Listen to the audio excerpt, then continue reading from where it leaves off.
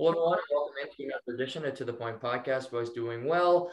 On this Thursday, we are just a few nights away from Super Bowl 56, featuring the Cincinnati Bengals and Los Angeles Rams.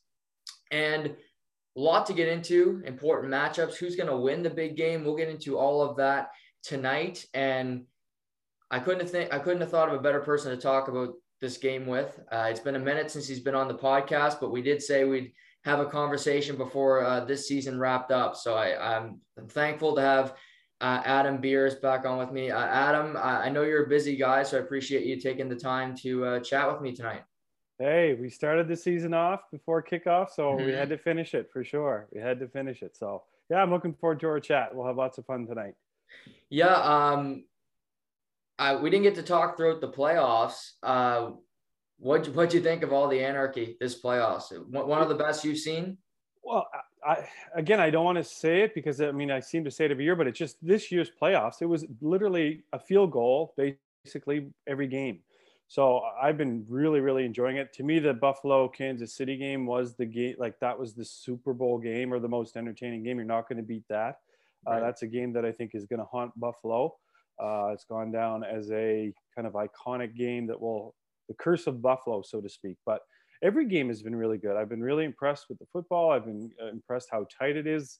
So it's been really enjoyable to watch. There's no games that have been really a blowout. The only one was really the Rams and Tampa. That one I wasn't really that interested in as the game progressed. So I left and then I come back and they're right back in it. And I should have known that knowing Tom Brady was on the field. So, Right. But no, I've enjoyed it. I like, we've always talked at the start of the year about surprises. And I think this year is definitely a surprise, which I'm really enjoying. Yeah, I mean, it's so, spur of the moment, and this is the best postseason ever. But I mean, I'm 23. I can't think of a better one. Most times wild card weekend is the best weekend. It's my favorite personally.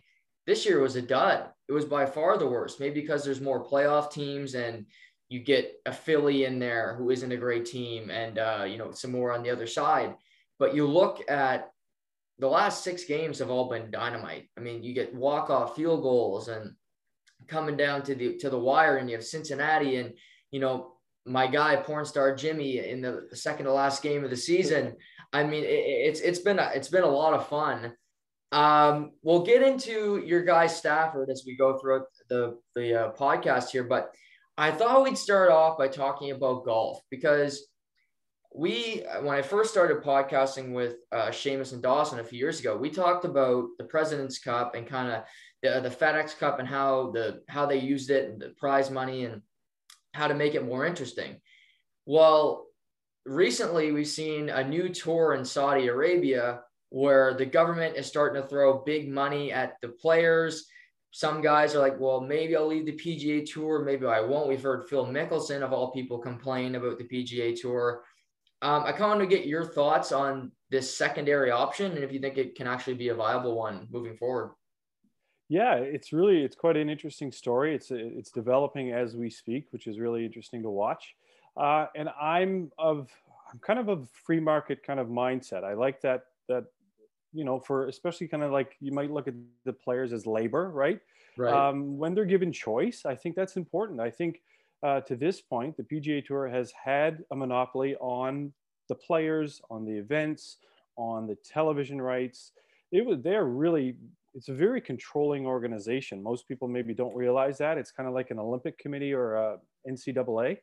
So I think personally for myself, the players are going to go where the money is.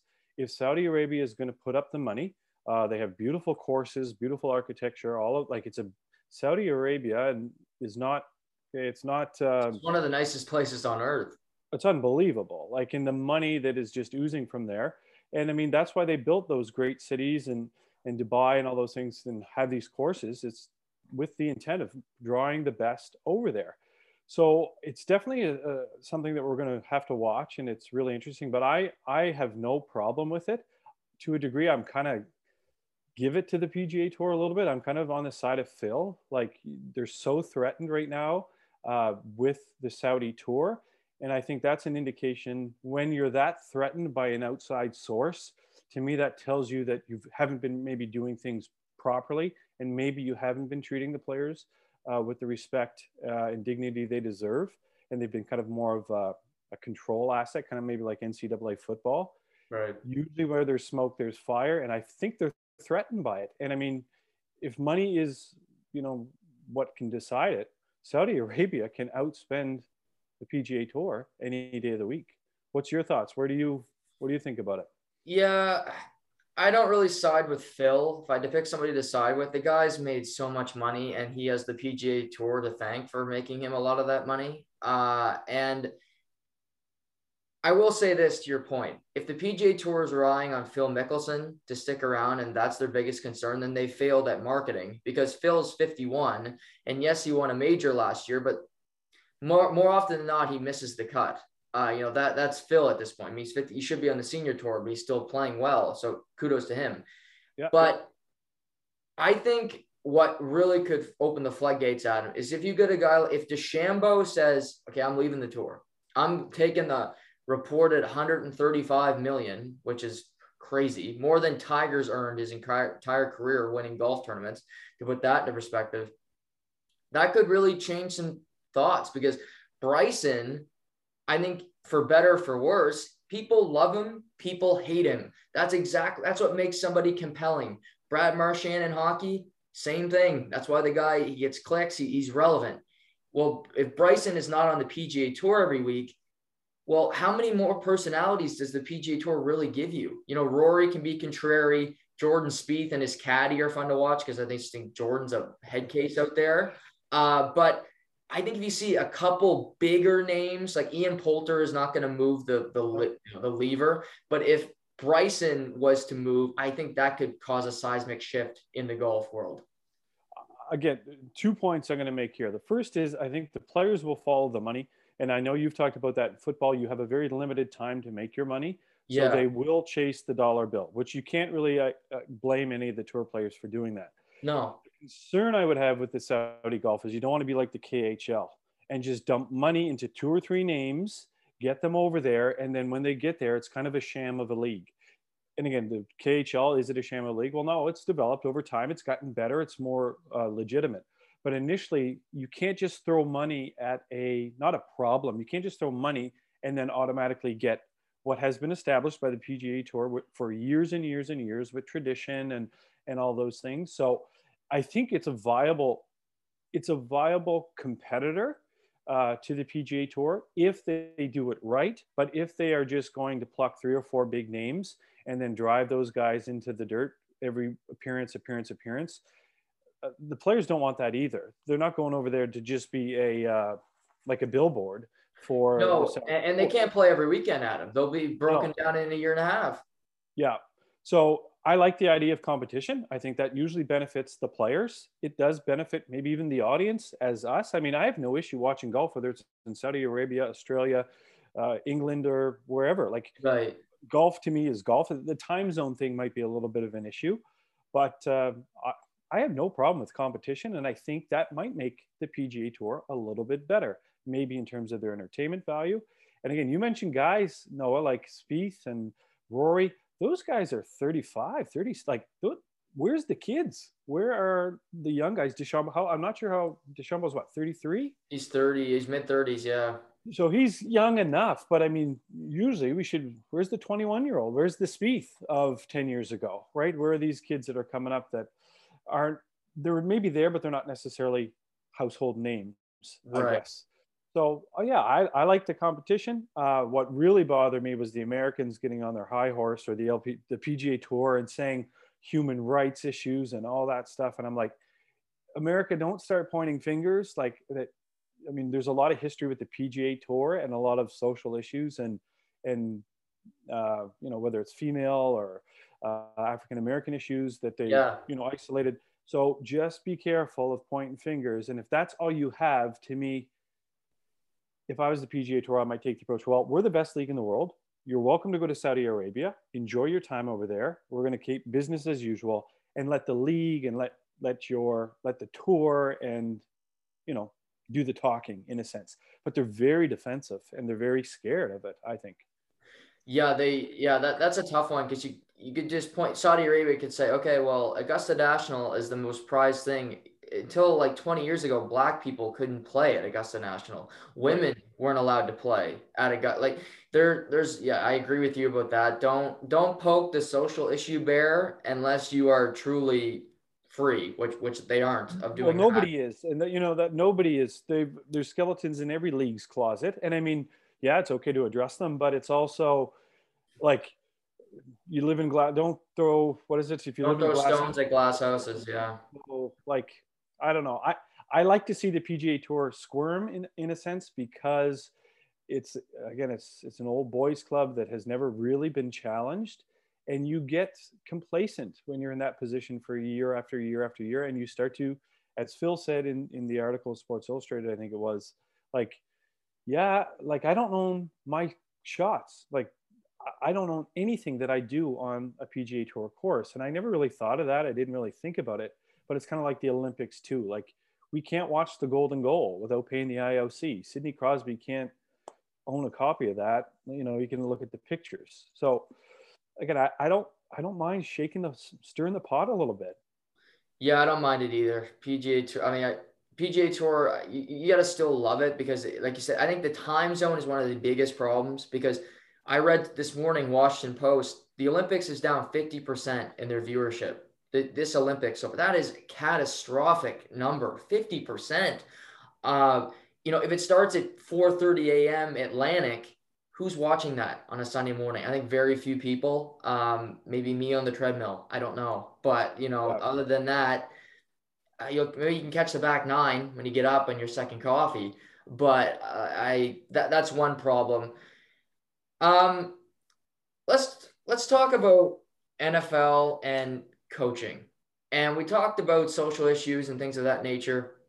And I've been talking about this for weeks because it's something I'm passionate about. I really, it irritated me, the whole process, what happened to Brian Flores. That really bothered me, and how the NFL goes about their coaching hires. So I haven't had you on. I kind of wanted to get your take on how he handled the class action lawsuit and kind of how the NFL has addressed their minority coaching hires as a whole. First and foremost, like, Brian Flores is a damn good coach, Yes. and that in itself, as that is what he's hired to do, doesn't matter skin color, anything like that. He was a darn good coach, and he did not deserve to get fired. End of discussion, in my opinion. Um, so I think Flores, I think we need more people like that in some senses when there is something that you're passionate about and that you believe in. It doesn't mean everybody has to agree with what he believes in Right. or how he feels, but you have to respect a man that has values, and he has something that he feels that he needs to stand up for. Doesn't mean everybody has to agree or disagree, but I mean, any man that has that a Courage. backbone like that, courage, is, I respect a man that stands up for what they believe in, whether society agrees or not. Doesn't really matter. So I think he'll get another job in the league. I really, really do. I'd like to hear your viewpoint on that. But from what we're hearing, I mean, it's his interview in Denver. He felt it was a sham. They were just essentially doing it to meet their quota. He said there was issues with the coach or the general manager about losing games. And I mean, we talked at the start of the year, Miami, we considered them for competing for the division, right? Mm-hmm. And everybody was, if Tua can get things straight, they're going to be one of those teams that could be a Cincinnati, really. Right. So there's a lot to unpack in terms of what really went on. And again, it's always dangerous to just listen to one side and not hear and give Miami an opportunity to say, well, look, okay, that's how he saw it. This is how we saw it. Or whether it's John Elway or whatever. I think we're very reactionary as a society. And I Agreed. think with Flores, we need to hear both perspectives. Hey, Flores, you're allowed to feel jilted and upset, but we have to, before we react, we have to hear both sides. And I mean, that's slowly coming out as we go forward. Yeah, I agree with that because I try to be the anti-media, if you will, because I think you hear something, you have to have an opinion. It has to be quick. You have to have a hot take. I'm not a hot take person. I just give my opinion when I hear the take on, like when I see all the information, I dissect it. I say, okay, My first thought was yours. Brian Flores shouldn't have been fired, point blank. 2 straight winning seasons. The Miami Dolphins haven't had that since 03-04. It is the same situation with your Detroit Lions. Jim Caldwell should not have been fired when he was fired. He was 9-7. Detroit Lions, you're a fan, would kill for a 9-7 season. They'd knock over half their fan base for 9-7 season. But I think there's him. I give him credit for courage, and him poking at Belichick makes me smile because Belichick, how could he get in more scandals? I mean, the guy has been in Deflategate, Spygate. I'm sure he's got a bounty one coming out, like Sean Payton's Home Team movie that'll be on Netflix in the coming years. But I don't think he'll be a head coach again. I think he's a Colin Kaepernick 2.0, and I think ultimately Colin got. I think society grew because of him. Again, not everybody has to agree with that. I'm okay with his stance. I'm fine with people that aren't. I think there's pros and cons to everything. But I just don't see people hiring him because he went against the establishment. He went against the old boys club. And this is really the old boys club. We're talking about 60-year-old white owners. And I have a hard time for them saying, yeah, we're going to accept this guy after he said we're running our league wrong. Telling a billionaire that they're doing something wrong, they don't often take kindly to that. Yeah. And I mean, see, I think to me, again, I'm not going to get into it, but I think the Kaepernick and Flores to me are very different. And what I see with Flores is that what he has behind him, if according to what I know now, and again, more information could come to light, and you got to weigh both sides of the equation. Right. But I think you got to couch this, I guess. I think he's like, how he was treated, I think is valid. I think it's like, I did everything I was told. I was hired to do a job and make the team better. I made the team better. I had a winning record, but I still get the shaft. Yeah, like most people would look at that situation just as you did and say, he got the shaft. So is it based on color? Okay, Flores assumes it is, and maybe it is completely, or is it something else? It doesn't really matter. The coach, the person got fired when he really didn't deserve to. But I mean, that opens it up. Well, the owner of the team has the right to do whatever they want because they own the team. Right. So again, this is like, we could do a whole podcast on just this issue, I think, and really not come to a conclusion. But I would say the fact that if in time, let's say in time, it's when all the facts come out and people have a general sense of what happened, and Flores was on the side of right, then I think there's no reason why you wouldn't hire him. It's not as though he didn't do anything wrong. Right? No. Call out the big guys. Yes, it's kind of like the Saudi Arabia golf tour. You got a lot of people with power and influence shaking in their boots because there's a change, right? And you're seeing it in society. It's this kind of people challenging maybe authority and people kind of pushing the limit of, okay, well, we got the shaft long enough. It's time to start giving the power back to the players and to the coaches and things like that. And it goes back, is it called the Rooney Rule in the NFL? Rooney Rule, yeah. It's called. I have big issues with that in itself. Like, I think that system in itself is basically racist in a sense. And again, I don't like to use that word, but it's forcing teams to do things not organically. And if I'm a football coach, I want to hire the best person available. Right. And if in the NFL, if that person is of color, so be it. They're the best person available. So I don't know. It's definitely interesting that the whole Flores. Yeah. What do you think? You got something on your mind, I can tell.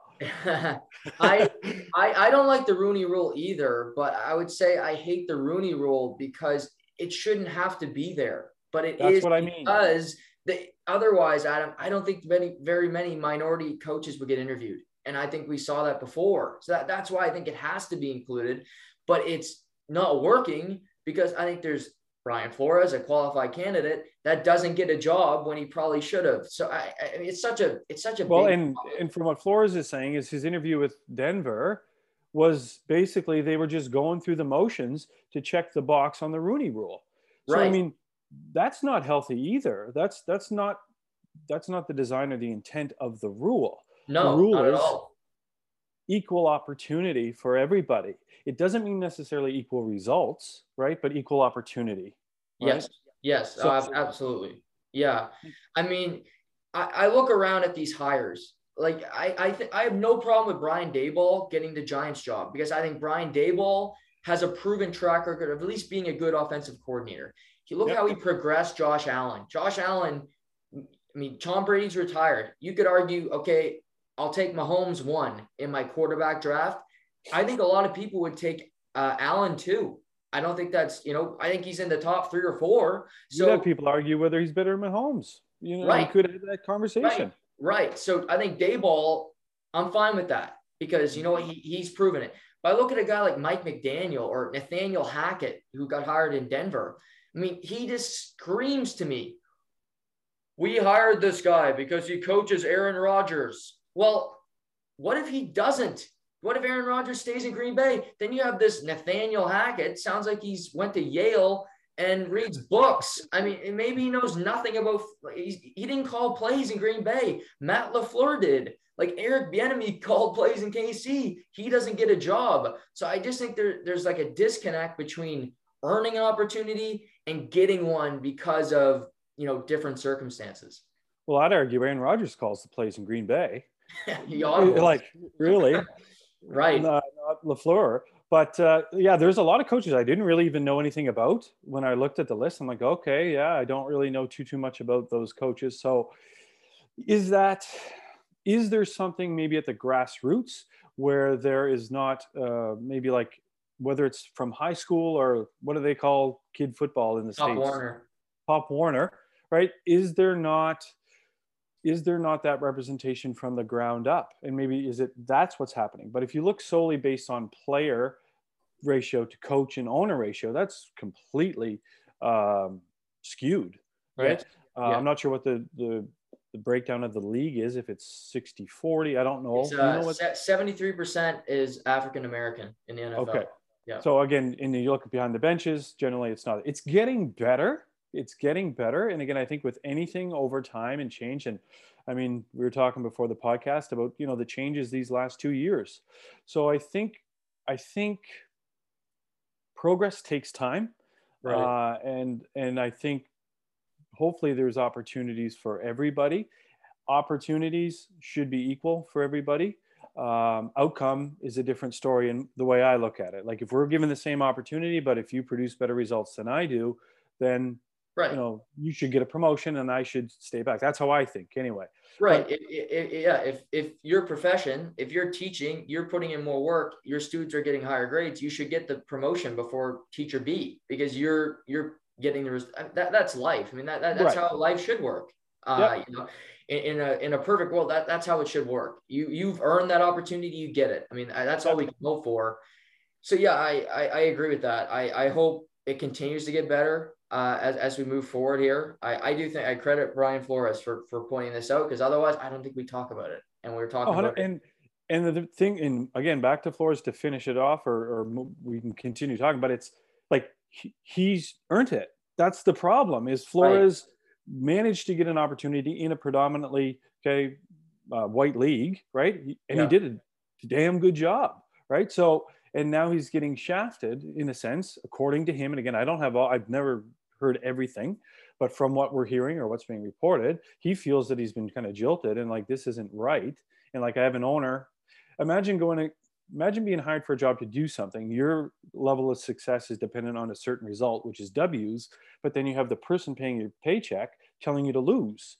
So either you make your owner happy and like, then your personal career is going to look terrible because you're going to be, so, I mean, anybody was in a tough situation there. And then to get the shaft at the end there's a lot to unpack there. Really. It's a heavy topic. And it's hard to trust the Dolphins because they're so pathetic when it comes to winning and doing smart. They had one coach had back-to-back winning seasons. You fire him. And it's also reported, I kind of want to get your take on this player. He didn't play all this year. Deshaun Watson. He's likely not going to play in Houston next season. If his legal stuff comes out okay, I think he's in court next month, he's going to be free. Last time we saw him, the guy is an elite talent. Do you think teams are going to be knocking at the door for the services of Deshaun Watson? Depends on what the verdict is. If I was a general manager, Yeah. if he's found guilty and then he goes and serves his time, in my opinion, that's why we have a justice system. Once he's served his time and paid the price for his crime, it's time to move on. You can't hold a person down forever because they made mistakes. Like Michael Vick. Like Michael Vick. Right. He did his time. He come back to the league, very controversial. But, I mean, he served his time. What else can he do, right? And hopefully you learn from those mistakes. And we all are, in a small way, we maybe not those extreme examples, but we all make mistakes. And if we were held down because we made one mistake and never allowed to have another opportunity, I have a big issue with that. So I think, to me, if I was a GM, that's my first priority. So what's the charges? Is he cleared? Has he served the sentence? Then if that answer came out to yes, he served the sentence, he was found guilty or not guilty, okay, I'm going to trust the justice system. I'm not going to just make a personal social opinion on fans for the franchise. I would be after him. I would be going for him. So to make a short answer long, really, basically, if he's clear of all legal issues and the court system has run its course, the man deserves to make a living. And I would be after him. Yeah. It's as simple as that. Again, I don't agree with what happened and what he did, obviously, but we also can't have a person pay for a crime when the justice system has said to us all that, okay, he served his time or he paid his price to society. Right. Yeah, I agree. If he's free, I mean, there's not many better. I look around, there's a lot of teams that will want him. Apparently Miami doesn't, which is another Miami. They just hate to get better. It's immune. I think Carolina is a team that would really love Deshaun Watson. They've been devoid of quarterback for a number of years now. I mean, half the league could use him. Yes. I think, there's teams that are kind of up in the air. Like with the Bears kick tires, I doubt he'd want to go to the Bears. Pittsburgh is another one I'm thinking. Vegas, they host the Super Bowl next year. I'm sure they'd want to make it 3 in a row. I think teams getting to back-to-back home Super Bowls puts even more pressure on Mark Davis to get his team at least back into the playoffs, be a team that's a threat to next season, because you don't want to miss the playoffs on your home Super Bowl. That's a bad look after back-to-back seasons where the home team has hosted their Super Bowl, if you will. What do you know what he's paying McDaniels? I like the hire. I do like that hire. What is he like? Is he getting Gruden money? I think he's getting like 7 to 8 a year. That's it. Well, for how long? Good. But for how long? 5-year deal. Okay, it's not the 100 million Gruden got, but you're getting up there. You're getting pretty close. John Gruden's McDaniels is a good OC. He got a head coaching job once, but I like the hire too. I think it's smart. I like Derek Carr more than most people. So I'd hate to trade Derek Carr, but I would for Deshaun Watson. Well, I sometimes think I'm talking to Derek Carr. You got to look like him, though, a bit. I've heard that, yeah. You've heard that. But no, I think McDaniels, I think he's a good coach. I think you learn. He went to Denver. It wasn't very successful. That's okay. You're allowed, that's how we get better. You fail, you learn. Bill Belichick. 100%. He started was it Jets or Cleveland he started? It was in Cleveland, and he was the Jets coach for a day, and then he left for New England. Well, McDaniels did that to Indianapolis. Yeah. Andrew Luck retired, and then he goes out the back door. Yeah, see ya. So anyway, I think that's a decent hire, and I'm not like, to me, Derek Carr is in the top third of quarterbacks, and I don't know why they give him such a hard time. Yeah, it's his defenses suck every year, and he goes, "Oh, Derek Carr just can't get it done." I'm like, okay, well, why are you putting it on Derek Carr? He could be a Stafford. He could have that Stafford story if he had a better team around him.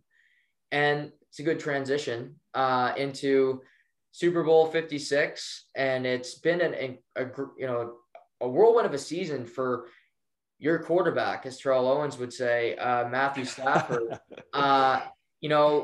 Starts off 7-1, riding high. Then he has a 4-week stretch where he throws 3 pick sixes, and he led the NFL in pick sixes this year, but they find it. They sign Odell Beckham Jr. They end up losing to the 49ers the last game of the season, but they went on this incredible playoff run. He retires Tom Brady. What have you made of Stafford's first year in LA, and do you feel vindicated as a longtime Lions fan? Well, I'm not going to cry for my quarterback like Terrell, but I might shed a little tear if he does win the Super Bowl. Right. I feel great because you've been giving me a hard time for years about Stafford. He doesn't win anything. He doesn't win anything. He's not even in the playoffs.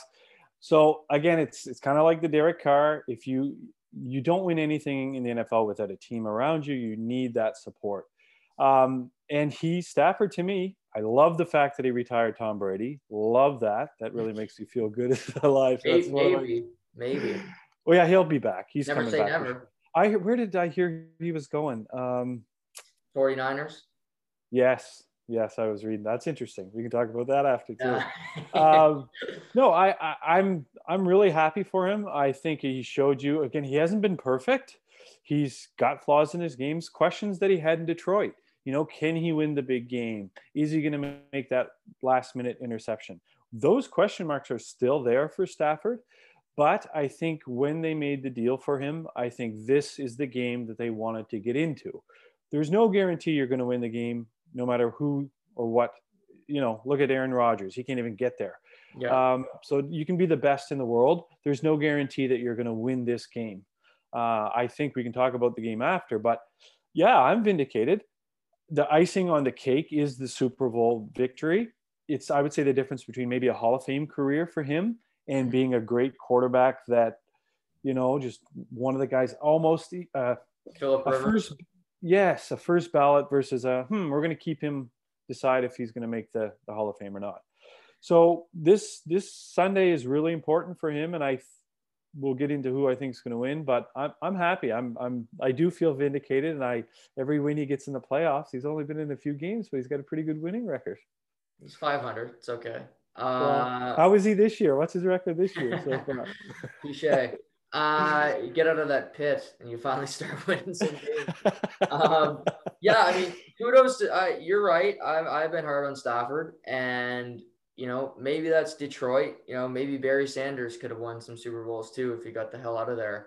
But now we're gonna go Barry Sanders. You found another one. I came to mind. I don't know. He's on Dan Patrick the other day from the interview. Yeah. He's a nice guy. Yeah. But poor guy. Great. I mean, Stafford has been Stafford this year. I think it's been the perfect. He's had his highest of highs where he looks like the MVP, and Dan Orlovsky, who I really like at the mothership, he's a good analyst, is saying week 4 Stafford's the MVP. And in week 8, he's, the lowercase MVP, he's the lowercase GOAT, if you will, because he's the reason they're losing a lot of the games in the mid part of the season. But in the playoffs, he was clutch.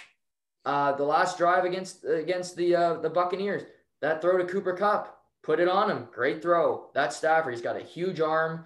That's what you expect to see in that moment. He delivered. Against the 49ers, down 9 going into the fourth quarter, he rallies to win the game. I mean, those are big moments. So, kudos to him. I think he's been through a lot. His wife had brain cancer. That can't be easy to deal with. And he's been doubted for a long time as well. But I will add this. If he loses this Sunday, this postseason has been worth nothing, in my opinion, because you need to close it.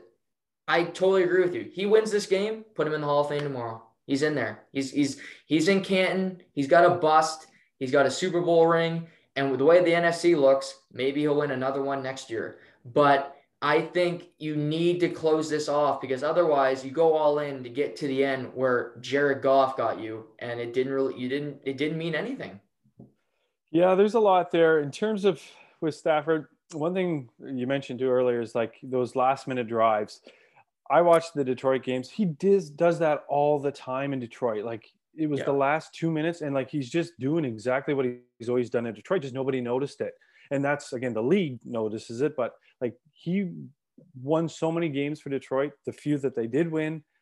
in the last minute. He's also a guy that his teammates like.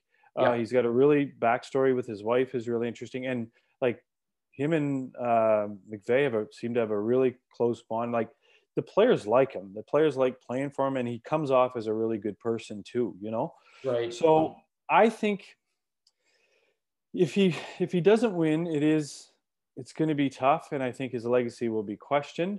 Yeah, like it is. It's really the NFC is a lot weaker though. Than it could even be weaker with Aaron Rodgers potentially leaving. Who knows? Russell Wilson. So I would give the Rams a good chance of getting back to this game. I mean, it's a long year to get back there. It's not easy to go to back-to-back Super Bowls, but I think they'd be the heavy favorite going into next season, Vegas-wise. But to me, let's not even worry about next season. I think if they win this year, it'll be a lot easier for them to get back. The pressure's off. Right. So the boys just get in the playoffs, kind of take it. The Rams have sacrificed the future for this moment. They've sacrificed I think till 2024, they don't have a first-round draft pick.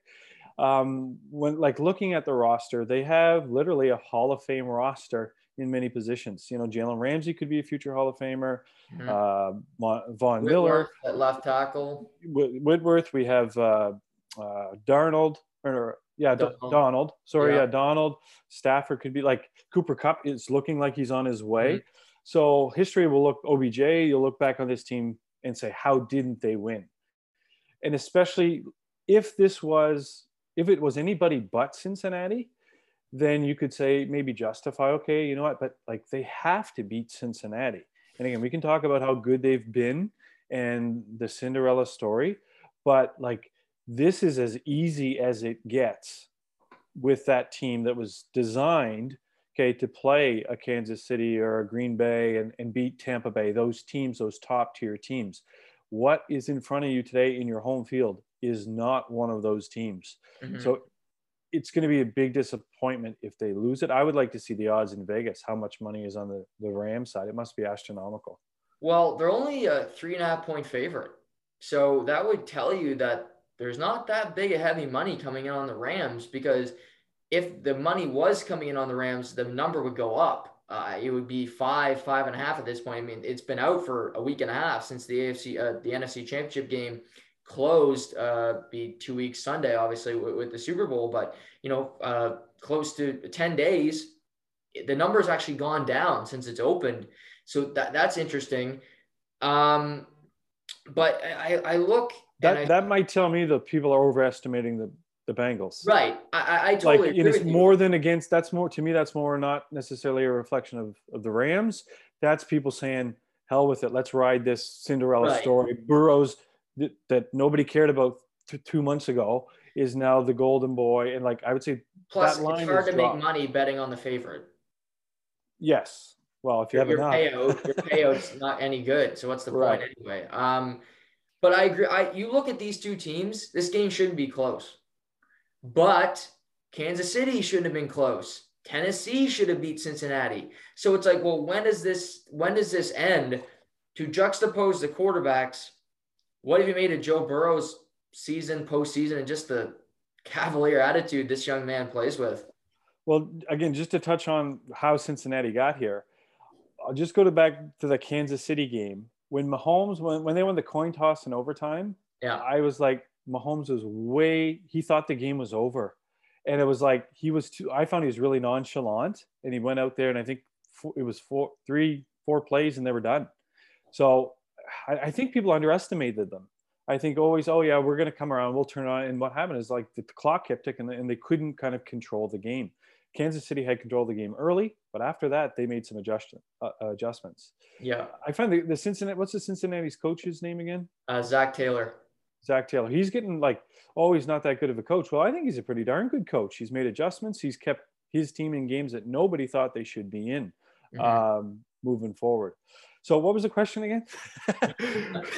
What have you made of Joe Burrow's season and postseason? Unbelievable. Cool as a cucumber. He went number 2, did he not? Was he number 2 or number 1? Stafford, he's like number 1. Okay, and he won in college. So yep. I mean, He would be the first player to be the number 1 overall pick, to win the Heisman, to win the national championship, and win a Super Bowl in a 3-year span. That's why I'm scared. Yeah, he's on fire. He's like, so to me, you got Von Miller and Donald there. That's a game changer. But to counteract that, when I'm thinking about the game, okay, the Rams are going to win this. He got sacked 9 times against Tennessee, and they still won. Part of the thing too with Kansas, like it's the kicker. The kicker is the reason why Joe Burrow is in the Super Bowl. It's the media likes to say it's all Joe Burrow. It is a lot of it. He's as cool as a cucumber. I like him. I like his swagger. But the kicker could be the X factor in this game because he's got ice in his veins, and he is like, kickers are not cool. He's a cool kicker. Like, you know what I mean? Everybody's like, okay, who's... You want to have a beer with him. Yeah, like he's not a 50-year-old with gray hair, like going out there that's been playing forever. He's a cool kicker. And I mean, they obviously think a lot of him. Burrow mentioned him too in the victories. So it's the young gun. It's the up-and-comer against the wily veteran. Very similar kind of histories with Stafford. You know, success in college, first overall pick. Burrow is at the early stages. My heart says I'd like to see Burrow's going to have another shot if this is really who he is, but you never know. Though? We said that about Dan Marino. Yeah, but it's Miami. No, we're talking about the Dolphins. What's Cincinnati, Adam? I know, yes. We're going back to Cincinnati. Bill Belichick told us we were going back, and we're back. So it's, I think talent rises. And again, you can't, Aaron Rodgers is having a hard time getting back. So it's a hard trophy to win. And again, that's why hopefully Stafford won't get crucified if he doesn't win, because it's so hard to win that trophy. But he's impressive. I mean, there's nothing not to like. The $1 million smile, the laid back attitude, like his teammates love him. And he's a media darling. He's going to be here for the years to come, and he's going to be a household name. Yeah, if he wins the Super Bowl, how quick will the story be written that he's the next Tom Brady? Somebody already have that piece written and just ready. Oh yes, you just hit send. Just hit send. Oh, those are all written. Yeah, those are all written. But again, that's unfair. Anybody that writes a story like that, it's like, come on. There's lots of other stories to write about. Like, let's give this kid an opportunity to enjoy his victory. Let's not put him on this pedestal. Like, to me, that you do that as a reporter to watch them fail. So if they go in next year and they're, 8-9, oh, look, he's no longer like. Yeah, so you can crucify the guy and be like, oh, he should have been this, but look how big of a failure he is. And you can put him he was supposed to be the Tom Brady ?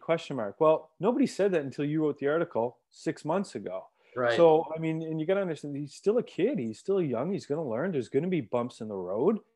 And again, if you judge Tom Brady by his first 2 years in the league, so yeah, there's going to be comparisons, but let's see how the game goes first. What are you feeling? Are you leaning towards one or the other? The Rams should win. Like, they should win. And if the game shouldn't really be that close, because if I just look through the rosters, Joe Burrow, Stafford, and they've never played in a Super Bowl. They both only played in one NFC championship game. So that's kind of a wash. Stafford's got 14 years on him, but I'm going to push that because I like Joe Burrow's played a national championship game. Stafford didn't do that at Georgia. So I'll push that. Running back, I'll give the edge to Cincinnati over Akers and Michelle. I like Joe Mixon a little bit more. I think he's better at catching balls out of the backfield. So I'll give the edge to Cincinnati there. So I'll say 1-0. Receiver, Jamar, that's almost a push as well at him because Jamar Chase is unbelievable.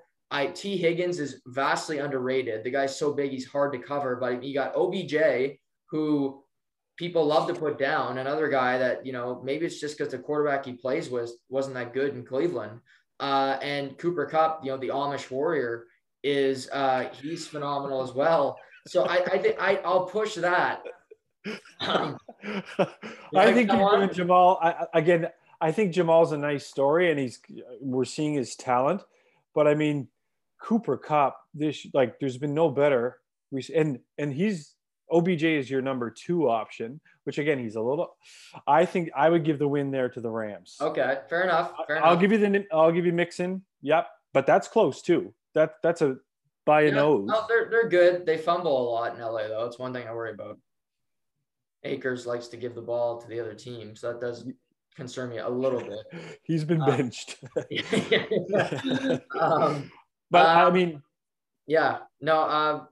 defensive line, the Rams. I mean, you have Aaron Donald and Von Miller, a Super Bowl MVP, and then you have 99, and he's a problem in and of itself. I think let me ask you this: is Aaron Donald the best player in this game, in the Super Bowl this week? That's a good question. Well, it's hard to kind of group them all into one. At his position, yes. Okay, in the league, yes. I'll put it to you this way: he has the potential to impact the game most for his team, right? And he can easily be the MVP. Like it would be nice to see him. But I mean, Cooper Kupp can be like. There's so much talent on the field. It's hard to say that he's the best player on the field. Yeah, I would probably, if we look back in 30 years and look at this team and say, okay, he's going to stick out as an anomaly of his position and how he changed the position. So I would say in hindsight, if we look back, he's going to be, yes, he'll be the best player, considered the best player on the field in history.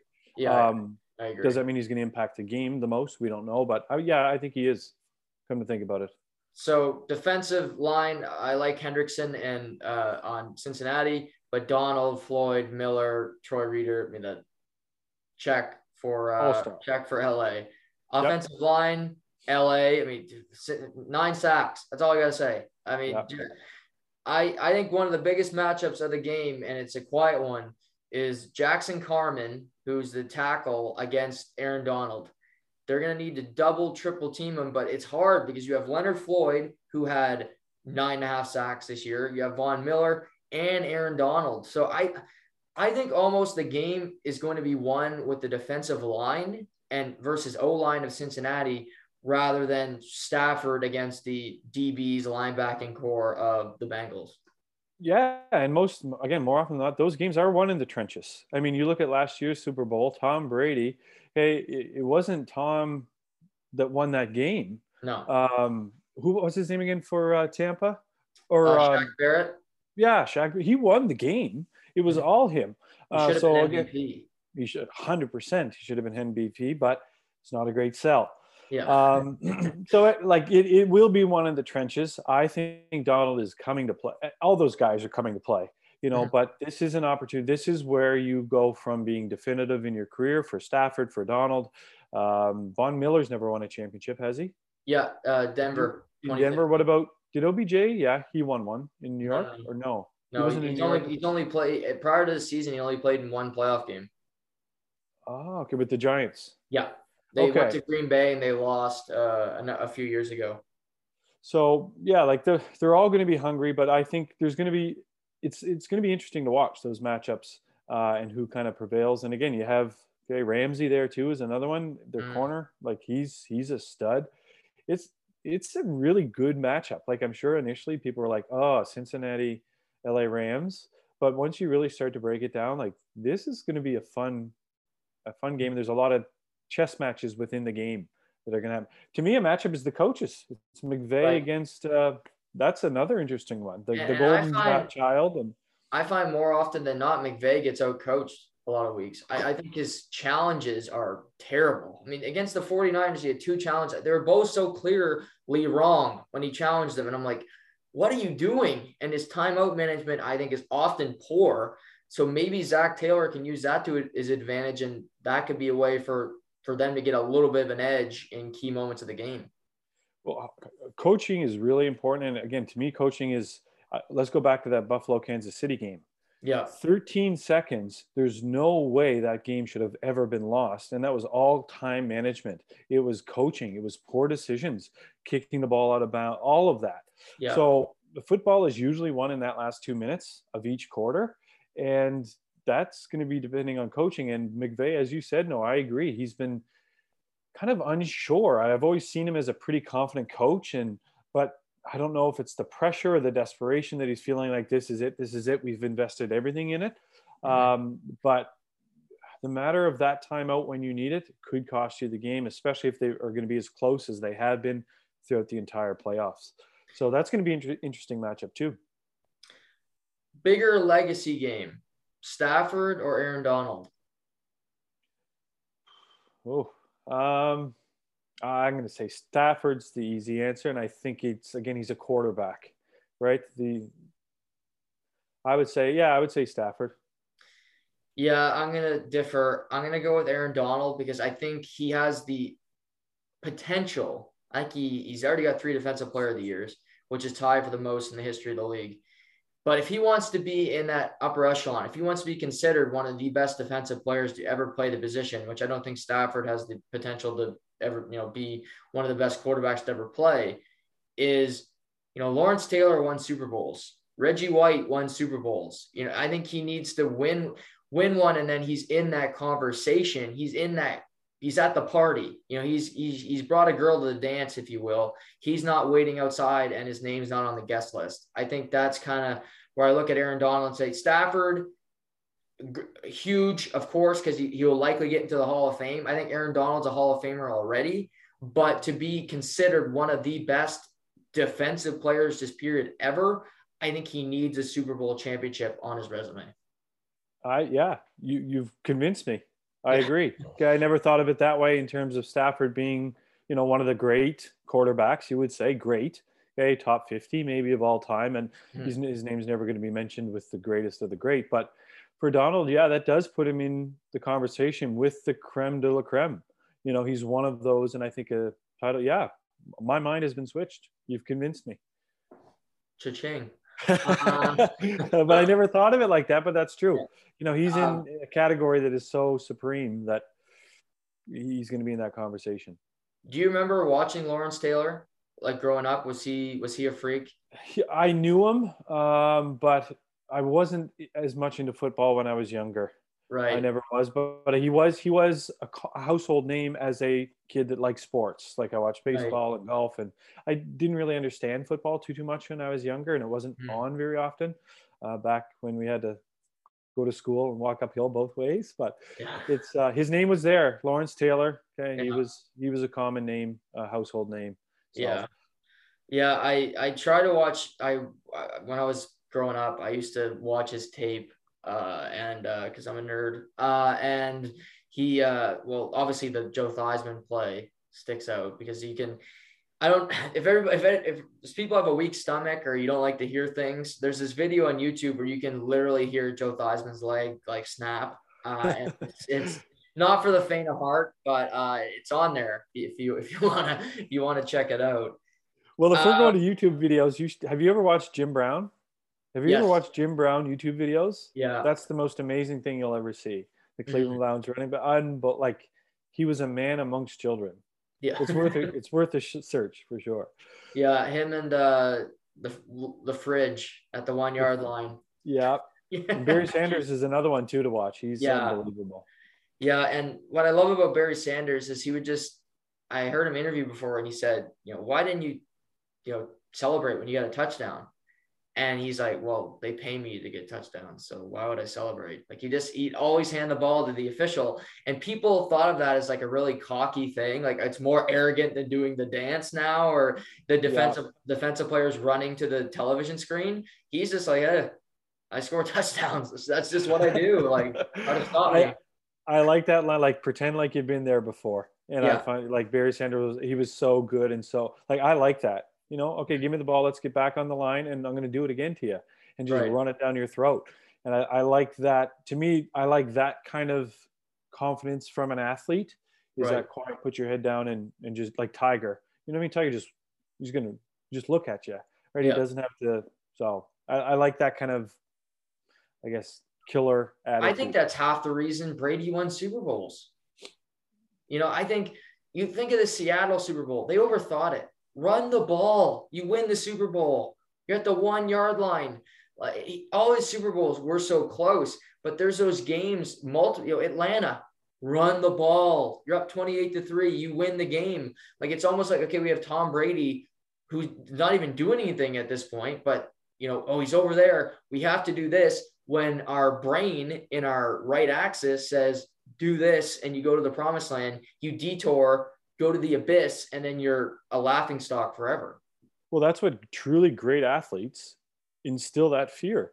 The Williams sisters, when they got on the tennis court, like the game was over before the match started. Same with Tiger. When he got on that back nine, the game is over.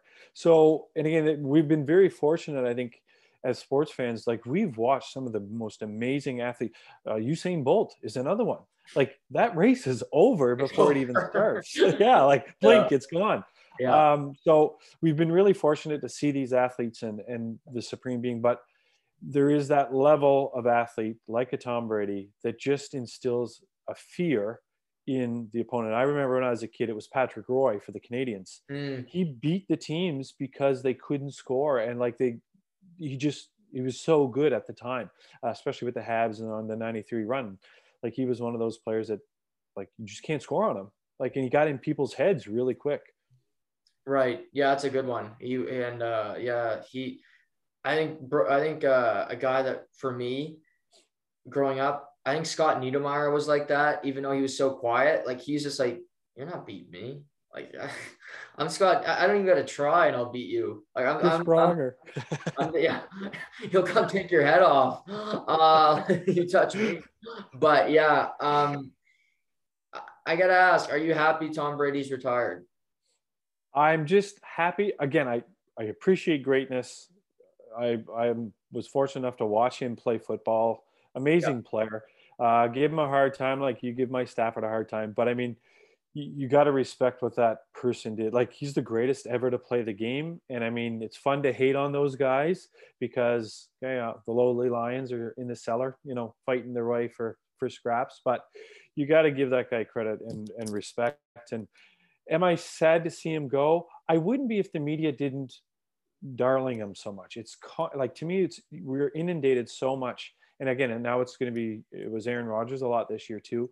It's like in Mahomes now, but there's other great players in the league. And I guess as a fan, I want people to see and hear about Justin Herbert or Burrow. Nobody really knew, like football fans did, but that wasn't a household name. There's really good talent in the league, and it's fun to hear about the greatest, but it's nice that his ship has sailed, but he's coming back.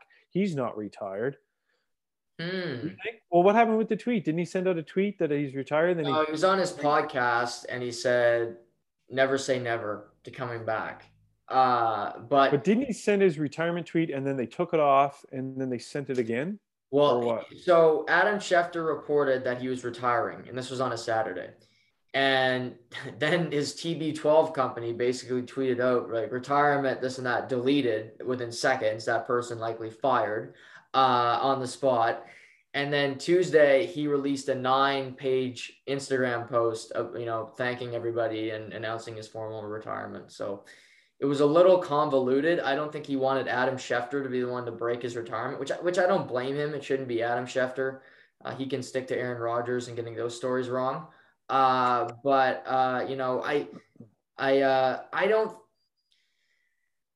don't want him to come back and play again. And here's why, Adam. I don't want him to be Brett Favre. I hated Brett Favre when I don't want to play anymore, and head injuries and yada, yada, yada. And then I can't leave the game. Like, I just can't leave it. Like, well, what is it? One or the other, Brett. Like, go shoot Wrangler jean commercials or play football. Like, retire or don't. Like, either one, pick one, And I don't want him to be in that category where he's in 1 year, in the out. I hate those players. Play the game or retire, one or the other. I know, but it's hard. Like, that's all he's known. And again, I think if there was any doubt, he should have never said it. That's the only thing I would suggest. Like, if there's any doubt, Tom, go into training camp next year. And part of the problem is they retire. So this is how I'm thinking of it. He doesn't want to do the off-season stuff. That is probably the hardest part about playing football, is the constant preparation from today to training camp, when training camp opens. That's the hard part. There's no games. You're not with the boys. You're just kind of doing your thing, keeping in shape, etc. A lot of the older players, they don't want to do that, right? They just want to go to camp and kind of go from there. So I wouldn't doubt if that's kind of what he's doing. He's, I'm going to drink a few beer this summer, going to relax a little bit, maybe get a little bit out of shape. Come, okay, the fall, I'll get back into shape and maybe go to San Francisco or a team like that. So, I mean, that's part of it.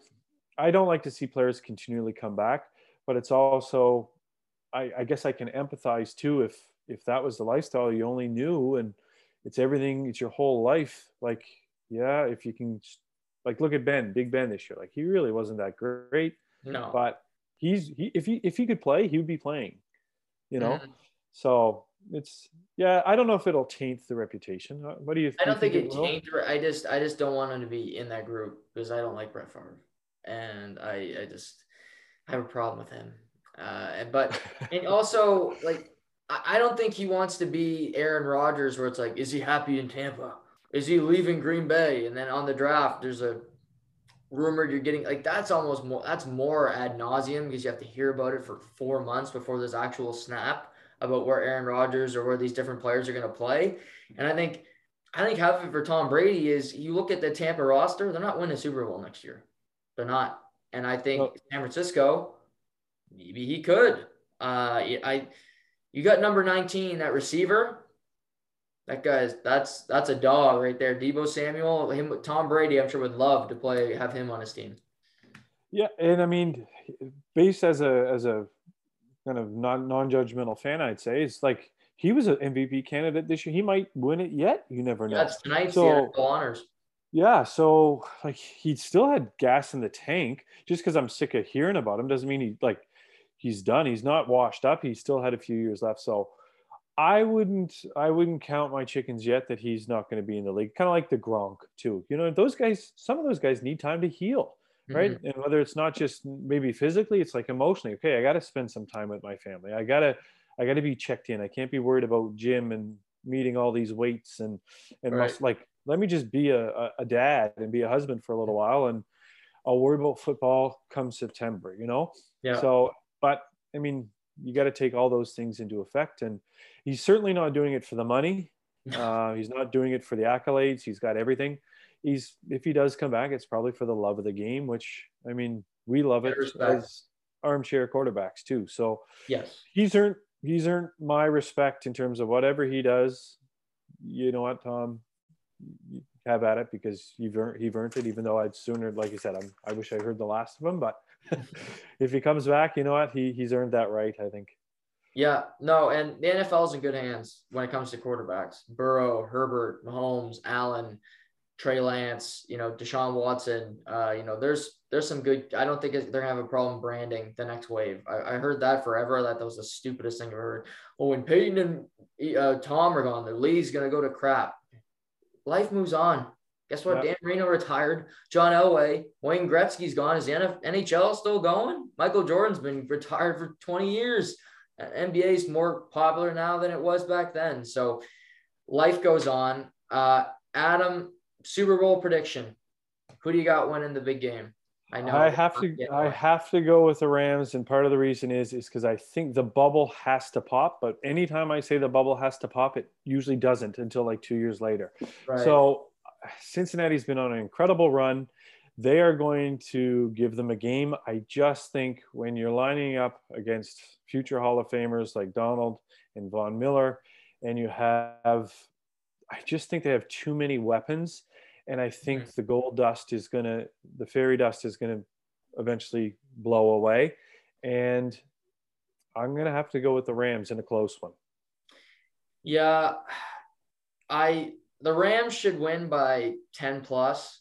I don't think they will, but I'm going to pick the Rams as well. But if the betting line stays at 4, give me the Bengals to cover. So Bengals to cover the 4. Field goal. I think it could be a last possession. I think the game shouldn't be that close, but this postseason has been so bipolar that I'm thinking, okay, it has to end that way. It has to end where the Rams let them stick around a little bit, then Stafford, to your points, has some late game heroics, and they win. He wins his first Super Bowl in year 14. I think too, it's important. I think hopefully LA learned a lesson with Tampa Bay is that when you have the dagger and you have them on the mat, you knock them out. You finish your opponent. And I hope that if they do get a lead by a touchdown or two, that they keep driving it into them. Stop, Yeah. get as much as you can. And hopefully, again, the kicking game is really important. That Yeah. 4th and 1 is going to be interesting to see. What do you do on Mhm. that 4th and 1? That's a whole story within itself, but it's nice to put 3 points on the scoreboard too. So yeah, I would agree. It's going to be a close game. I hope it's a good game, really is the most important thing. And again, I'd love to see Stafford win, but I mean, I'd be happy for Burrow and Cincinnati too. It's a good city. They deserve a victory too. So it's a win-win in my sense. Yeah, no, absolutely. I think it's a good, compelling. I don't root for teams. I root for material, and I root for content as a Well, podcast host, and that's all I'm rooting for. This coming Sunday. Before we wrap up, have you been watching any of the Olympics? Are you into that, or kind of is that on the periphery? well, part of when the NHL said they're not going to participate, again, the time zone is a huge issue for me. So I'm not going to get up in the night, but I literally, I have no interest, and I don't know why that is. I don't know if it's because it's in China and because there's no fans and because it's so kind of maybe restricted and strict in terms of how the athletes and where they can film and all that stuff. I'm like, you know what? If it's that much work to do, I'm not really going to watch too much. So honestly, I haven't watched one Olympic event, and I don't think I probably will. Right. What are you thinking? Yeah, I've watched When the quite. girls were wearing the masks, I saw that on the news. Oh, Like, that was and I'm ridiculous. like, That was okay, we've yeah. we've jumped the shark in We've hit COVID, rock and bottom here. well, come on. Then they take to me, it's a joke. So it's like, you know what, if you can't if you can't let athletes that have worked for 4 years perform at their best without masks on the ice, and again, I know it was kind of Team Canada decision too, but like, I don't want to watch that. I don't want to be part of that Yeah. foolishness. Yeah, I hear you. That really made me angry as Yeah. well when I said this is so stupid. But I've been watching a lot of snowboarding. I do love snowboarding. So once every 4 years, I watch snowboarding. I could care less about it the other three. But figure skating I can't do. I'll leave that to my mother and 80-year-old women. Uh, but snowboard, I watched the men's. I taped it this morning. I watched it tonight. I'm just as invested as if we're NHL players. I don't need NHL players at the Olympics. I get to watch best of both worlds. I can watch them at NHL tonight. Watch the Olympics in the morning. I that's not something I ever need. So that's not something for me. But I agree with you. It's not as compelling. Again, there's just something missing about it. The whole mask scene, and it's so like buttoned up and everything is so cookie cutter, if you will, and it's shoestring type of event. So I've watched it, but I can't say I've enjoyed it as much as Vancouver or even Sochi in 2014.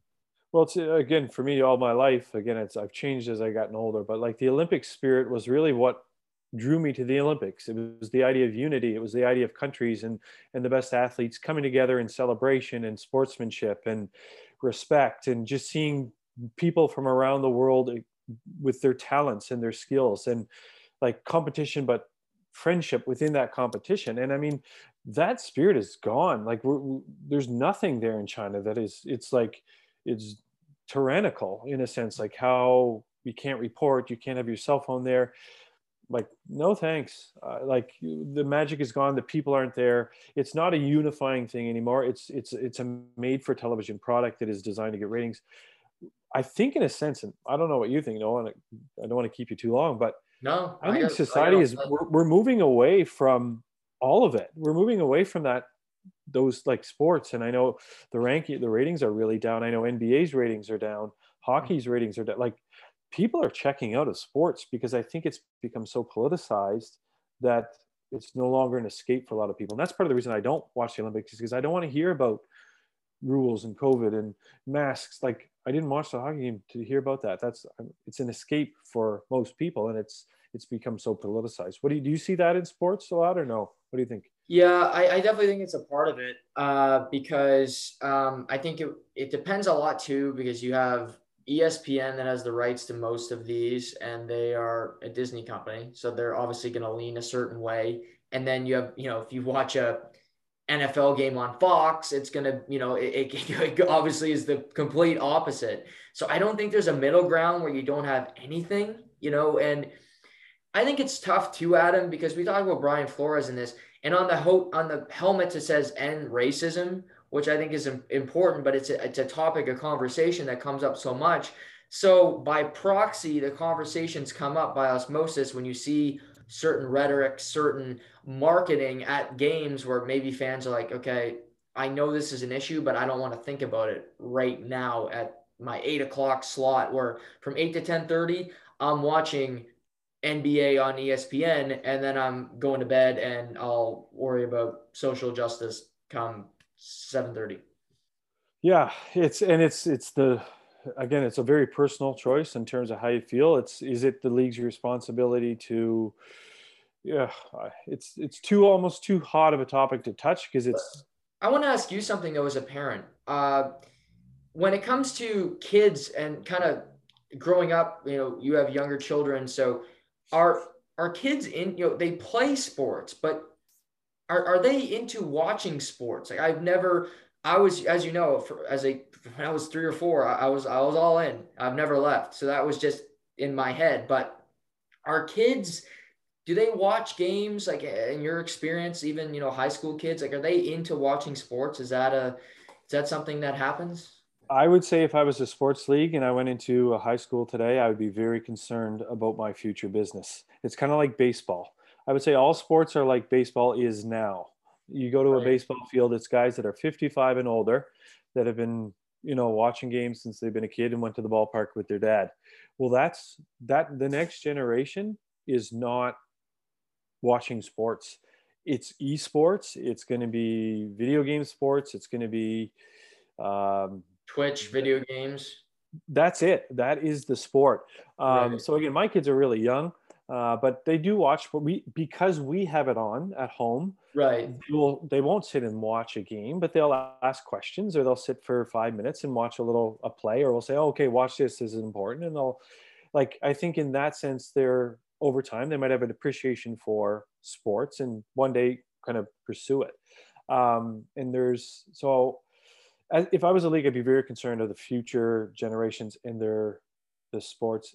I think part of it is, which is hard to believe, I think, is how if I love baseball, I'm quite a bit older than you, but when you watch baseball, maybe you say, I know you're an avid sports fan, but Mhm. when maybe somebody that's 25 says baseball's too slow, right? It's Right. boring. There's not enough Right. action.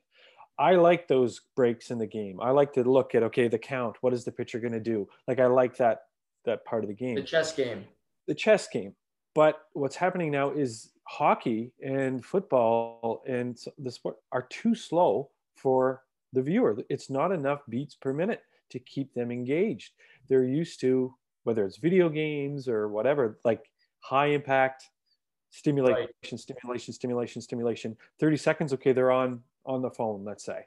So this next generation coming up, I think they do like it, but I don't see that. And again, it's a very small sample size, but the kids, they're into sports, but it's not a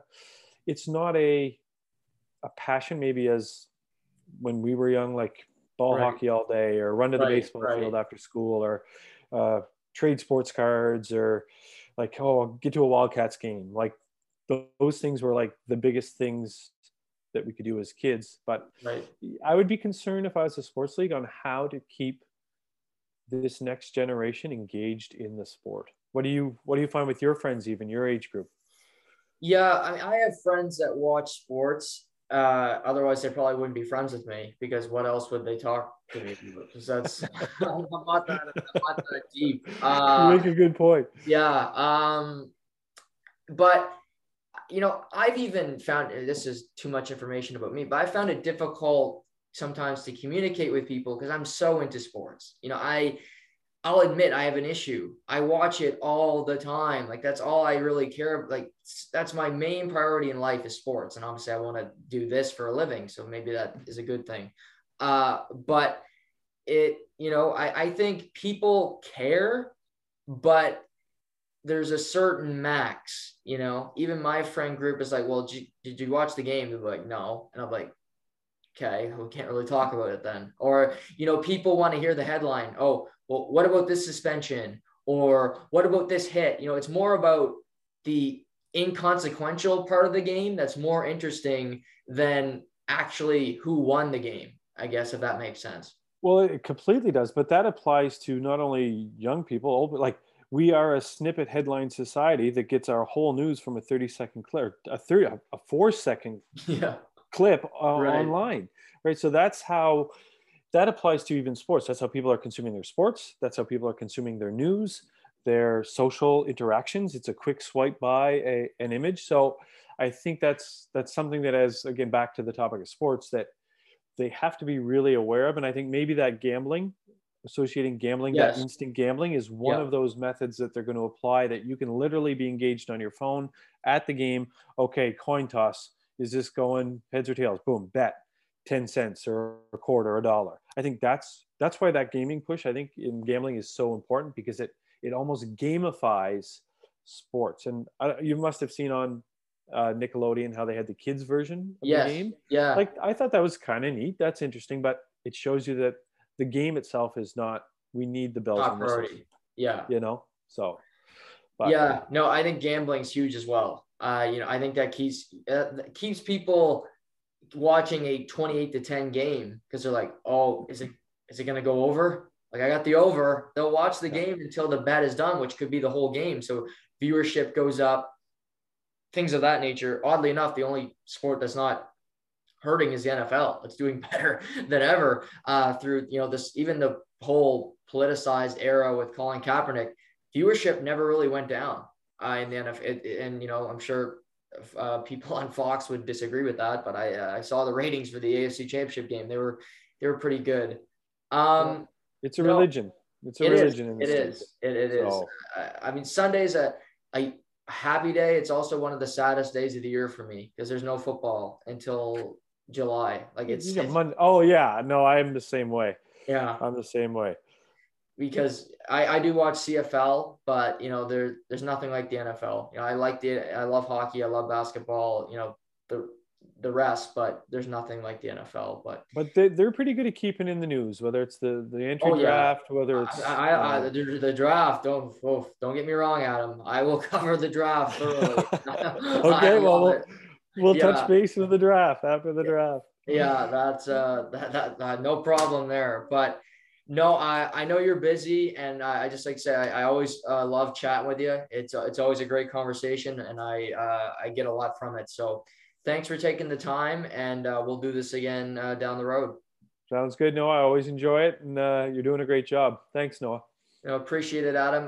Thanks everybody for listening. I'll be back soon to talk with Matt Wright tomorrow about more of the Super Bowl headlines. Until then, this has been To The Point.